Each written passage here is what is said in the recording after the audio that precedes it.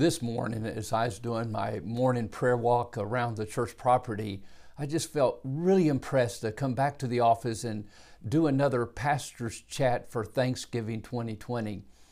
I realized as I was praying and thinking through the people of Rainbow Forest Church and the people and friends I have all around the world and in this nation that there's so many today that are coming to this Thanksgiving Day for the very first time without a spouse. This year sometime you laid your loved one, your husband, your wife in a lonely grave in a cemetery. And today as you sit there at that table or you come together with the rest of the family, there's an empty chair and your heart feels that loneliness, that emptiness, and you really miss that loved one today and you're thinking it's really hard to give thanks today. Or maybe you're here today and you're listening and you're thinking about your son or your daughter who is in the military and they've been deployed, or maybe it's your husband, or maybe it's your father as a child. Your father has been deployed, or your mother, and you're estranged. Or maybe this year there was a divorce in the family, and maybe a husband left a wife with another woman, or the wife left the husband with another man, and the children are at home and you're by yourself with them and you're dealing with that hurt and that pain. With the coronavirus and all that's happened with that, it's possible that this year you come to Thanksgiving time with no job, with very little finances, with not much of a future as far as your employment is concerned, and not sure of the future, taking care of your family, and you're hurting and you're wondering, it's really tough to give thanks today. Or maybe you this year, or maybe even right now today, you have a loved one that is in a nursing home and you can't even visit them, or a friend or family member that's in the hospital, and some with coronavirus. I have a friend named John who right now is in the hospital, and he sent word a couple days ago and said, ask Pastor Mike to pray for me. Just a few years ago, I sat in this very office and had the privilege of praying with him to ask Jesus Christ into his heart and then baptizing him the next Sunday. Well, today he's on life support with coronavirus in the local hospital. And after today, they'll be taking the life support off of him and he's expected to pass away. My heart breaks for his family and the fact no one, just very few, can even be with him during this time. I mean, this is a difficult, maybe Thanksgiving, one of the hardest that we've ever faced. And maybe you're feeling that today, and that challenge of being thankful despite the pain, the hurt, the loss, the sorrow, the grief that you feel in your heart.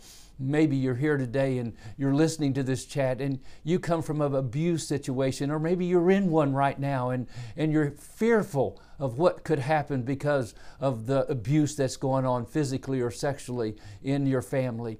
My friend, I am so sorry, and I'm praying today God's grace would be upon you. But one of the things God wants us to do in the midst of all these things, even as we come together, is remember, like Psalm 1:7 says, know that the Lord, He is God. It is He who made us. We are His people and the sheep of His pasture.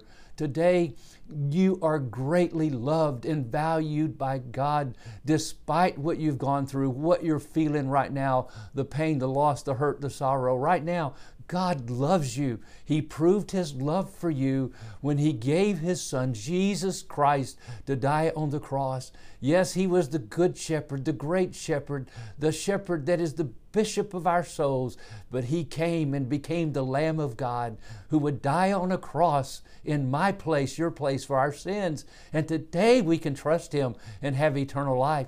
Today we can have a hope and a resurrection that we'll see our loved ones again. We have a hope that Jesus will give us the grace today to deal with the abuse, the hurt, the pain, the loneliness, or the loss that we feel that's going on in our lives. We have Jesus who will give us the courage to face the things we must face as we deal with the crises in our nation and in our world and in our health areas. My friend, today, Jesus, He loves us today. And He goes on to say, enter into His gates with thanksgiving, His courts with praise. Give thanks to Him, bless His name. For the Lord is good. His steadfast love, His mercy endures forever. His faithfulness to all generations. I want to pray with you. And maybe right now, right where you're at, you'll just bow your head if you can and close your eyes with me and just let's pray together. I take your hand And I just put my arms around you and just want to show you the love of God today and say, God loves you. Jesus loved you. He died for you. And Father, I come into your presence with my dear friends on this pastor chat today.